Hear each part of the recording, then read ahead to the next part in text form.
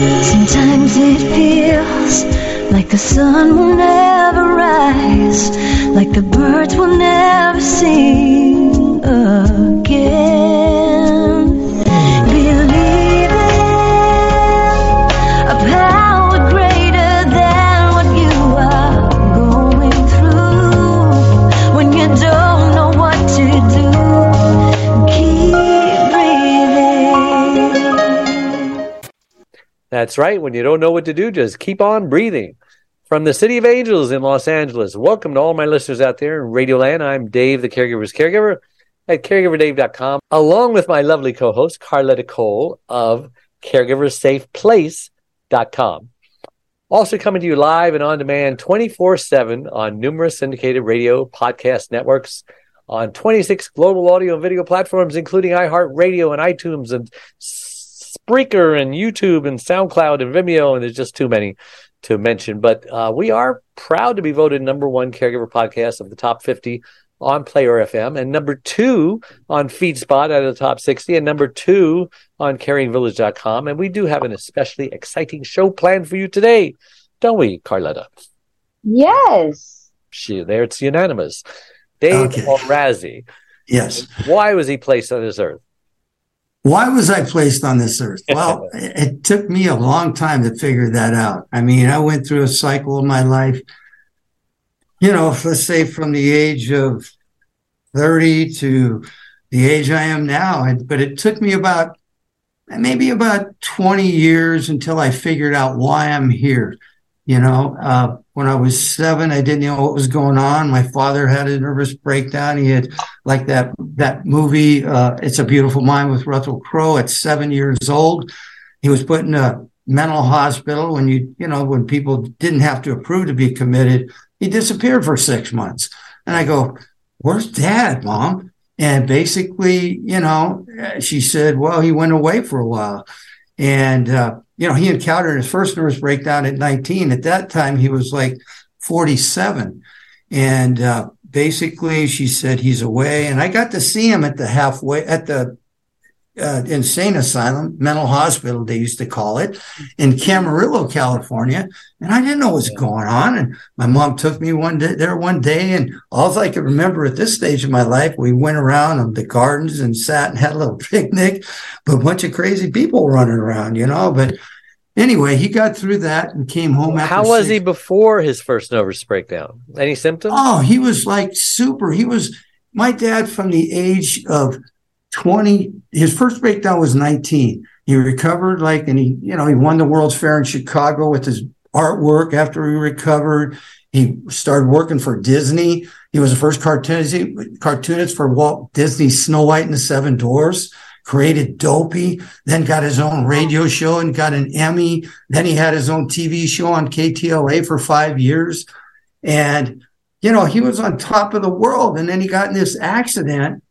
A car T-boned him in Eagle Rock, and my mom was with him, and he was out of it for 6 months. It just threw him back into that mental stage.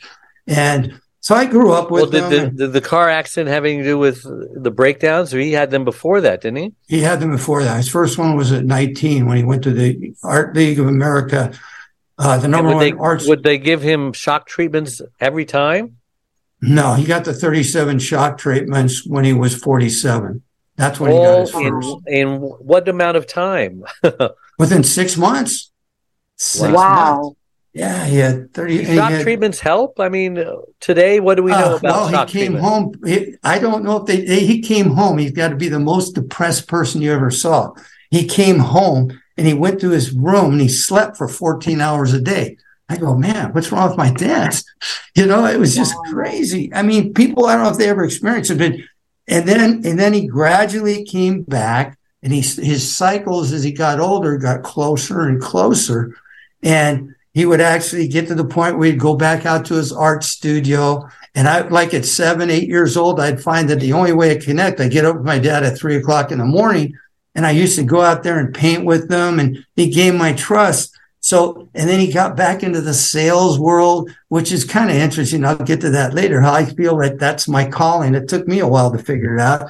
And he was a super salesman. In the 50s, when he got out, he became the #1 car salesman for Glendale Dodge, which was one of the biggest ones in America. He set records. And then all of a sudden he'd go up in one of these tangents and he wouldn't sleep. And my mom would freak out. And it was like, I was in the middle of this. And then when I was 14, she couldn't handle it one day. And she said, hey, Dave, can you help Dad put himself in the mental institution? So at 14, my dad was sitting next to me and he says, hey, Dave, should I do this? And I go, Dad, crying. I said, Dad, you really should. You need help. And it worked. And so throughout his life, that happened another 4 times when I was in my teen years and my adult years.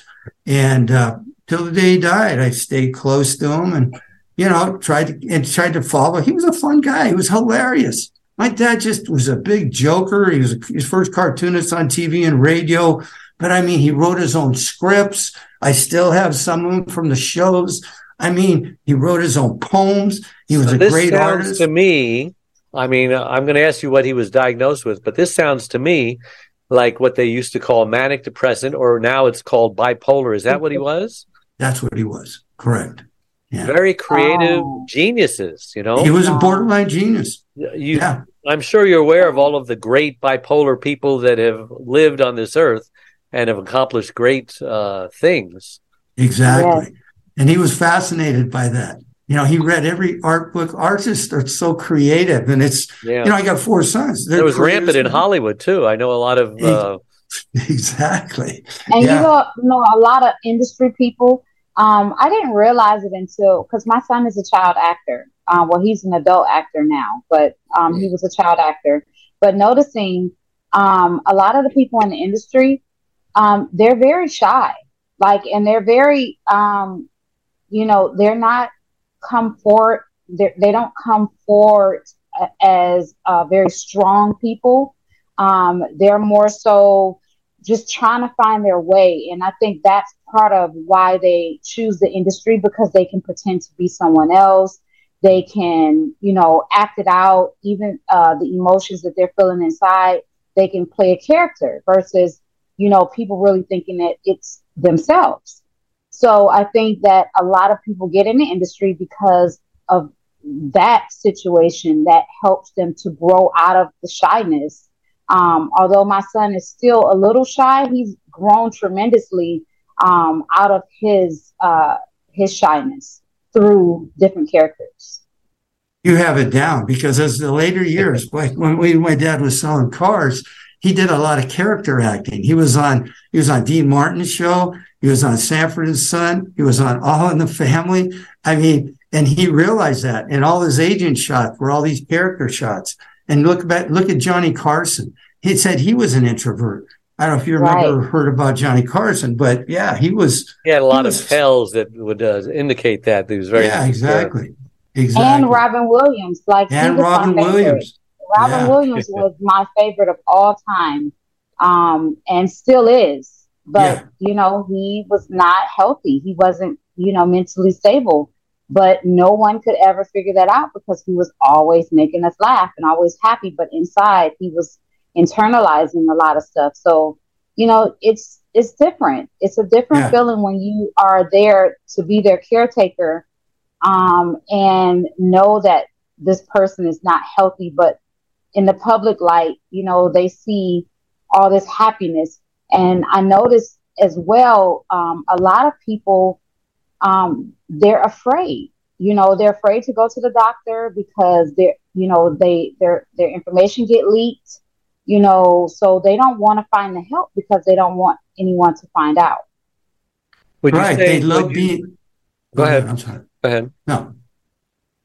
Oh, it's like a high. They love being high. I mean, my dad used to say, and he wrote about it, and I shared it, because all these journals he wrote, I was there watching him write it. He wanted to write his story, so I finished it for him. But he loved that, and he told what was going on in his mind when he was going through those cycles. So he told about his mental illness. Yes, he talked openly about his mental illness and what it felt like. He says it was like he had to get all this stuff done, and he didn't have time to do it. He died at 65. That sounds like a movie, Oh, yeah. He's going to get the movie rights to that. Oh, I don't know, but I think it'll be a great movie. Anybody that, nobody's approached me yet, but all my kids, everybody that reads it, family, they said, man, it's there. That's why you need to go on TV. Yeah, exactly. But you're right. It's they really try to keep inside what's going.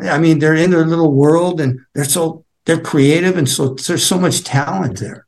So it's genetic bipolar, I am assuming. Yes. Yes. Your sister had that also. My sister had that also. And how is it that you skipped getting that? It's interesting. It's like all of a sudden. Or do you have it? No, I know. Maybe I'm borderline because they tell me when I got therapy, she said, you're probably borderline because I've never experienced it, but I take it and I vent it out in other areas where, customers like me, they love me, and I give them what they want and I joke with them. And I found that the positive of what I seen within them. And, my sister, maybe there was a period she went through some hard times with drugs. And I try to stay away from drugs, drink alcohol socially. But, I had a brother, my older brother, he had issues. He just passed away last year. I'm the only sibling left. I think he was either mentally or autistic. He got by. He was in the Navy for a while. My brother, he had encephalitis. He died at 39. Were any of them on medication? No. No medication for your father? It could have helped, I guess, huh? Yeah, it could have helped. But, it's... They didn't know back then. Yeah, exactly. Dave, yes.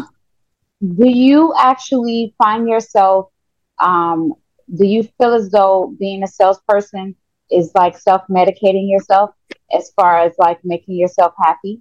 Because I can tell you from a caregiver, and I don't know if Dave feels the same thing, but I get a rush out of helping people because on the inside, I want that same feeling. But because I don't get it often enough, I tend to help more people so that I can self-medicate myself for being loving and caring and openly helping other people. As some of my self-medicating ideas. Arletta, you really got it down. You really know how to read things because that is so true. I tell people I get high. It's like I just, I listen to one of my hobbies through the years was listening to all these motivational tapes and stuff. And it's like I've been doing this for years. If I could help somebody, it all started within my family, my dad, my sister. And I think you're the first one that picked up on that. It's interesting. I think that has a lot to do. My big boss of Merck, the number one pharmaceutical in the world, he cornered me one day at a table. He says, Dorazi, how do you do that year after year? And I just told him, I just love doing it. And it's like, my mom asked me when I was 7 to help her. And man, I realized my sister needed my help in latter years. And I figured, and it used to get so fed up because I talked to all these friends and family that everything seems perfect, and I go, why me, man? I got to make a living. I got 4 sons. Yeah, but you have to also realize that thank goodness that you have this inside of you where you are able to work it out and you learned what your niche is, because some people don't know what their niche is. Your dad loved drawing. He loved TV and film, but that wasn't his niche. His niche was sales, and he probably just didn't tap into it, and you just so happen to tap into it. So it helps you, to cure what you're feeling on the inside. So thank goodness you learned what your niche is and what you love, and that's helping people because you're a natural born caregiver. So it's a great feeling to be able to help others. And also it makes you feel good and it heals what you have inside of you as well. So I'm thankful that you were able to catch on to that, even though you didn't realize it. You realized it, but you wasn't able to verbalize it. So now I was able to bring it to your attention, and now you know exactly what is happening. No, that's a great no extra charge for that. That's a free. No charge for that. No, you got it. I used to tell people, hey, I just get high when I sell a big one on Friday. I used to drive. I'd be in my car, and my boss, used to call me and say, used to play that song by Randy Newman, I Love LA, when I hit a big one. And it's like, yeah, I don't need alcohol. I don't need drugs. I got it, man. Right. Right. Yeah. So why did your father sell cars and stuff? I would think he'd made plenty of money, doing what he did at Disney and all that other creative stuff. Is it just because he was a workaholic and trying to occupy his time? You're going to love this story.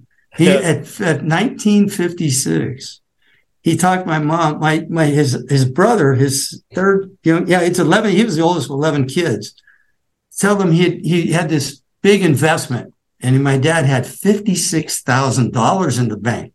That's a lot of money. That's a lot of money back then. Right, back then, yes. He said, I'll pay you 20%. My dad gave it all to him for the 20%.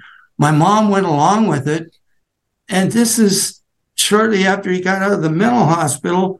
So obviously, and after about 6 months, the big hotel investment for the Seattle World's Fair went bankrupt, and he couldn't keep it up, and he lost everything. So, so we started off, my mom had so many recipes for chicken, you wouldn't believe it. That's chicken all we soup. Ate. Nothing wrong with chicken, but she made it 100 different ways. So he was scammed. Was it an honest? Was it an honest thing that could have gone good but went bad? Well, it could have gone good, but it was investment in the big hotel in Seattle for the World's Fair was going to be there 1 year, but they delayed it a year. So that's what happened. He couldn't keep up. Yeah, and he got with the wrong partners, and we lost it all. But we managed to keep our home in Eagle Rock, and thank God. But the biggest thing is that he learned. And see, a lot of people, we have to realize this: no matter what our losses are, no matter how far we fall down, we have to learn from the situation. If you don't learn from that situation, it's going to continuously keep happening. And until you learn from it, then you can move on. And that's probably what it was. He just, he made a bad investment, but exactly, he actually moved on. Yeah, so he did that was many great. times. So and then what he did, Dave, when he got, he didn't have his back and getting well again when he was 47, he started selling calendars, pencils, keychains.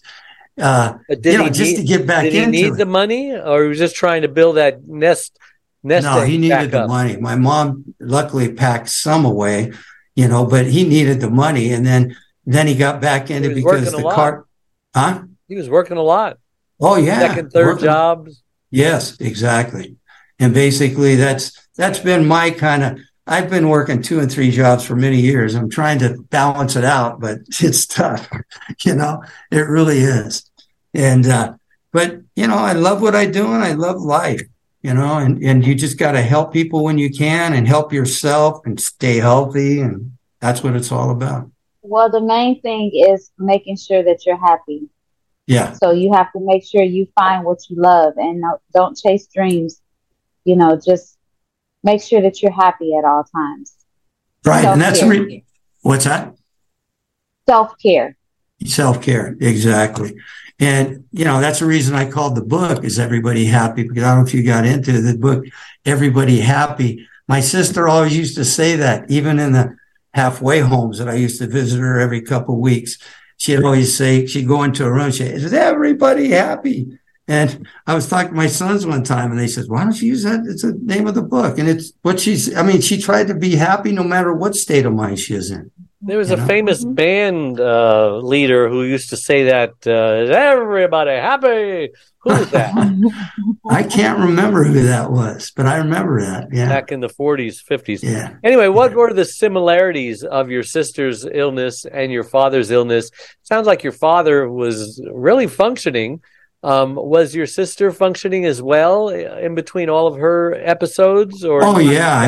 My sister, from the age of 3, she went to Antha Academy over there in Hollywood, and Mark Hamill was there taking the classes with her, the big Star Wars guy. There's something about him in the book. And, it's like she was a superstar. My mom was a beautiful woman. She did vaudeville with my dad, 38 states they traveled to. when she was 17. They got married. But my dad never let her get into showbiz. You see her in the book. I mean, she's just an amazing looking lady. Everybody says, "Oh my God."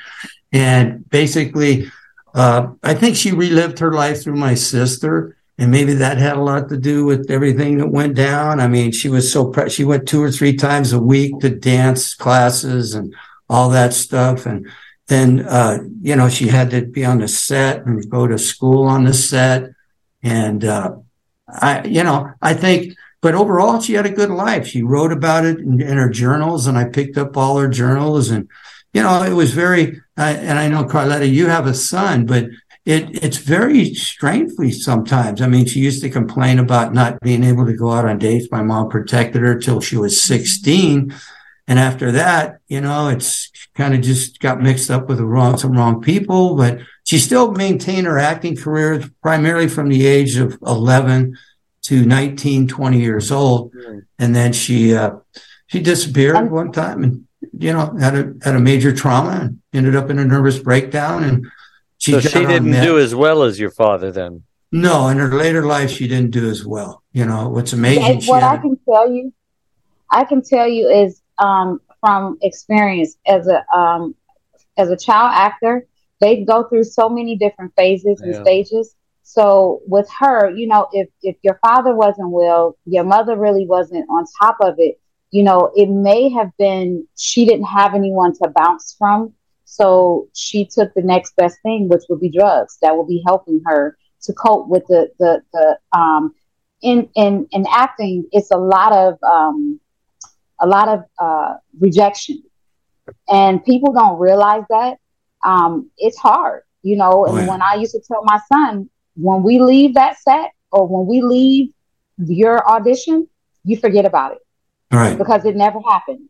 No. And the only way that you can do that is to train them for when they're little to know that it like you're still good. You're still great. They just didn't want you. You didn't have, gray eyes. You didn't have a prominent nose or something.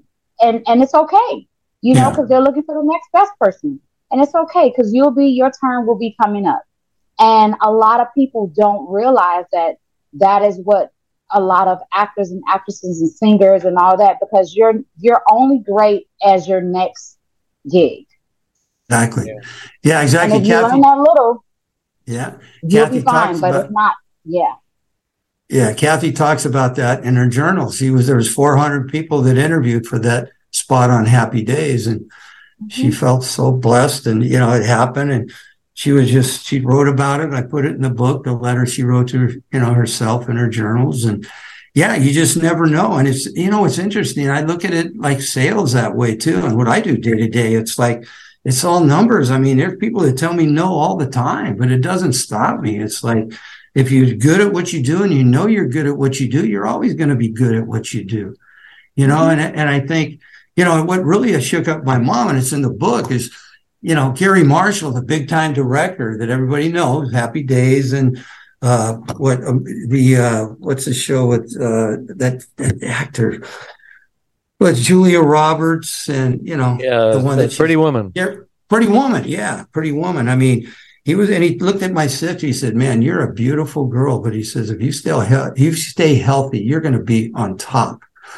And that bothered my mom. And she always used to talk about it because maybe he saw something. I have no idea, but. Well, they do, because back then they got caught up into so many drugs and so much stuff that was happening, and that lowered their self-esteem, and they had to deal with, social anxiety. They had to deal with producers and directors coming on to them, and it's a different world. It was a different world before everyone, everything came out. And now, you can barely say anything to anyone, so Exactly. A lot of these young women and young men are not going through as much as the actors that were getting beat out of their contracts, getting bad contracts, getting bad deals.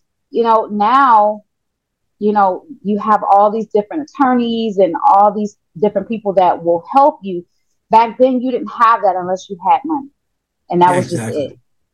Well, let's Richard talk Donner. about our audience are burned out caregivers, And you have a great story, but I know we haven't even touched on the rough parts of it. Why was it so hard? What were some of the roughest things you went through, and explain how you burned out and how you dealt with the burnout?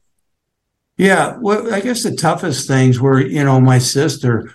When she went, it's 20 years old. She used to move from house to house, so I'd have to move her in and out of different places 10 times a year because she just kept, it was just like a cycle. She wasn't happy anywhere. She was all over the place, and then, through that, and she kept being delusional. And then the toughest time of my caretaking of my sister was in her last 12 years of her life when she was, I tried to help her as much as I could, but she was in and out of mental facilities and assisted living homes. And then I would try to sit and engage with her, and, she would just be delusional. And then I would figure out a way to, kind of get her talking reality. And then I found it difficult. Like one time she got beat up and I didn't believe her in within the halfway house. Halfway house is like assisted living for mental illness.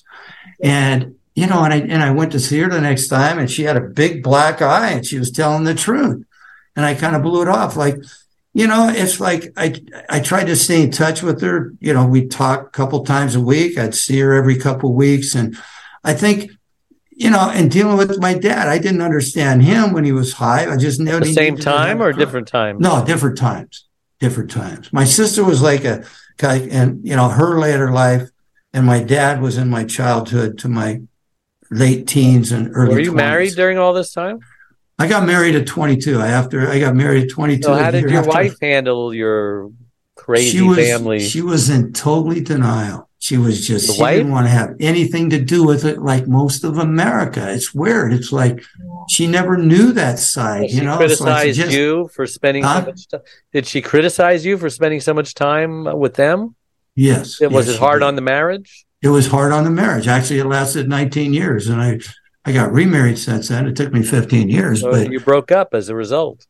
Yeah, broke up as a result. Yeah. Well, it also gave you, I'm sure it gave you anxiety and, a little PTSD because, or either, what do you call abandonment? Because you're feeling like your dad basically abandoned you, when you were younger. A lot of us go through that because we're right here. Dave, I remember you mentioning that at the fashion show, how you felt. You were like, I was there for her, and she just kept steadily pushing me away. And I was trying to do everything that I could.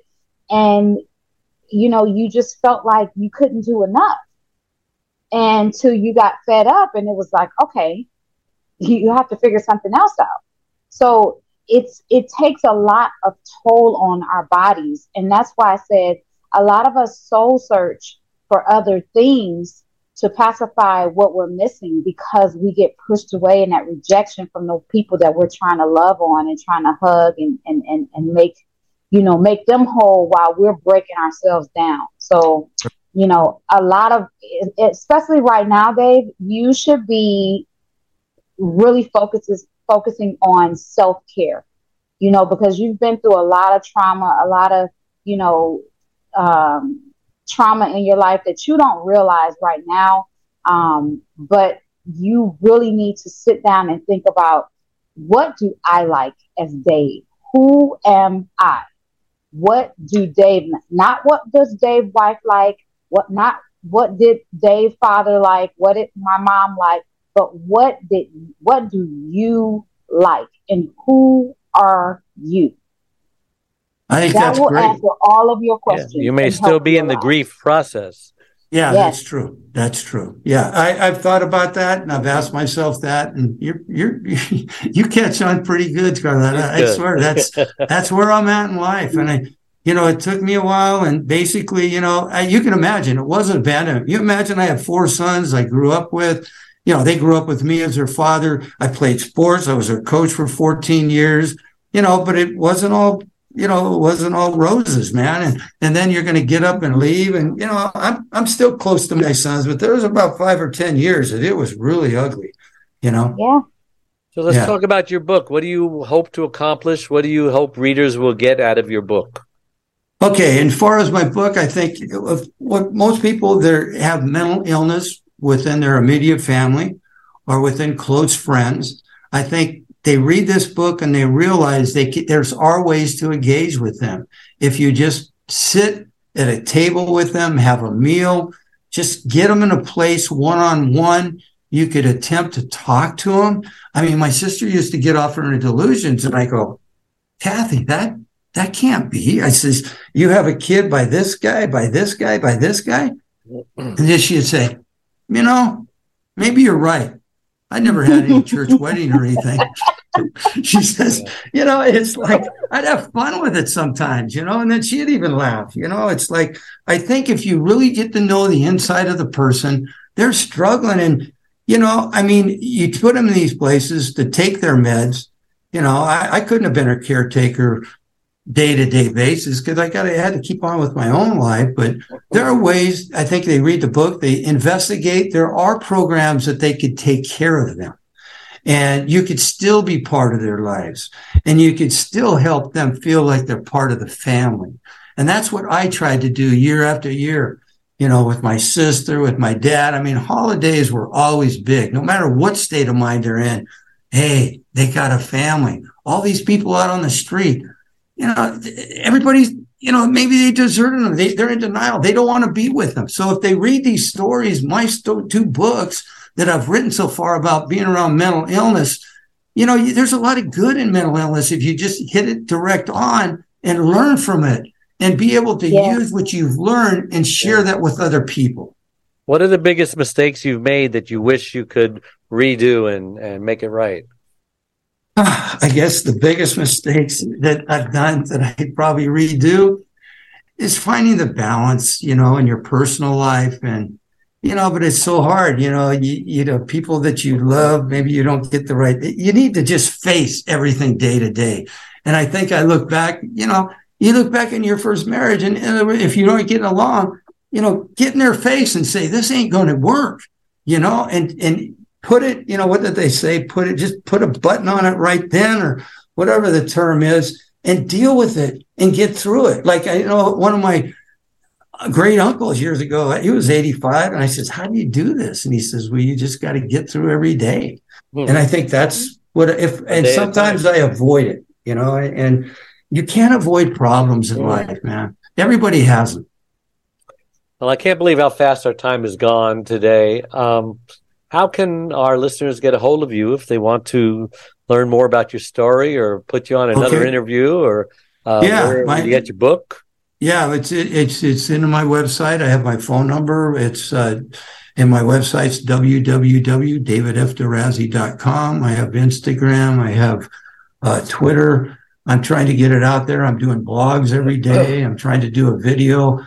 I want people to learn from my experiences and make their life better. And I think I could do that. I mean, I'm hitting 70, it's like, man, I got a lot to share. It's a tough world out there. And I think I could help, especially with mental illness. So that's David F. like Frank, Dorazi, Orazi. David F. Dorazi.com. And the initial was F like Frank, right? Like Frank, yeah. Okay. Yeah. So you have a Facebook page too, Dave? Yes, I do. I have a Facebook page, Dave Dorazi and David F. Dorazi. So check it out. I try to put as much on there as I can. Either with or without the initial, it works? Yes. Dave Dorazi or David F. Dorazi. I see. Both. Well, Carletta Cole provides respite care for burned out caregivers and receives donations from donors so caregivers can afford to get away and recharge their batteries. Carletta, how can listeners get a hold of you? Caregiversafeplace.com. That's the website, or Facebook. You can put in Caregiver Safe Place, and Instagram, Caregiver Safe Place. And that's pretty much it for right now. Great. And remember, all our live shows become recorded pod and video casts on your favorite platforms. My newly released book, Secrets from the Hammock, Uncommon Wisdom for Uncommon Times, is spreading all wisdom all over the world, and it's available wherever books are sold. Also on my free membership website, caregiverdave.com. And if you join my Facebook community of 34,000 caregivers, You'll learn all about my new caregiver wellness retreat and mastermind in Acapulco that I offer burned out caregivers, trying to keep as many caregivers alive since 30% of them actually die before their loved ones do.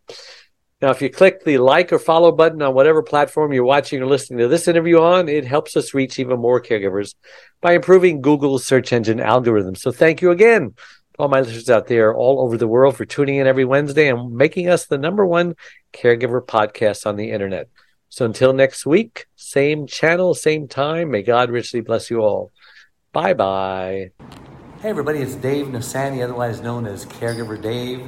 And I'm coming to you live from this beautiful Acapulco villa, which I like to say is the perfect prescription for caregiver burnout.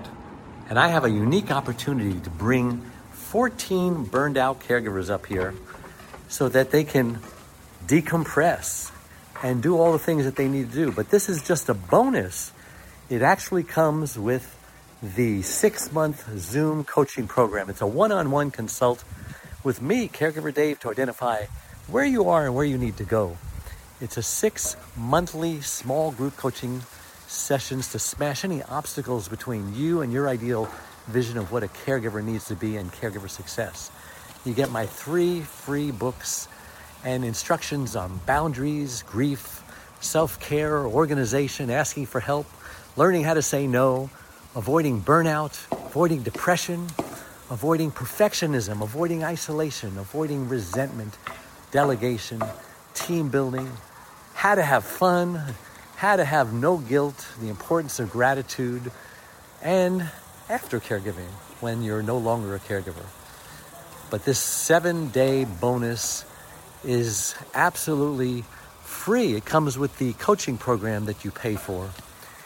And the food is all inclusive. I'm telling you, 7 days and 7 nights here is amazing. This is truly paradise. And I highly recommend it. For more information, go to caregiverdave.com. That's going to send you to my other website. And if you want a shortcut to get there immediately, just go to acapulcodave.com. Thanks again. I look forward to seeing you in Acapulco. Sometimes it feels like the sun will never rise, like the birds will never sing.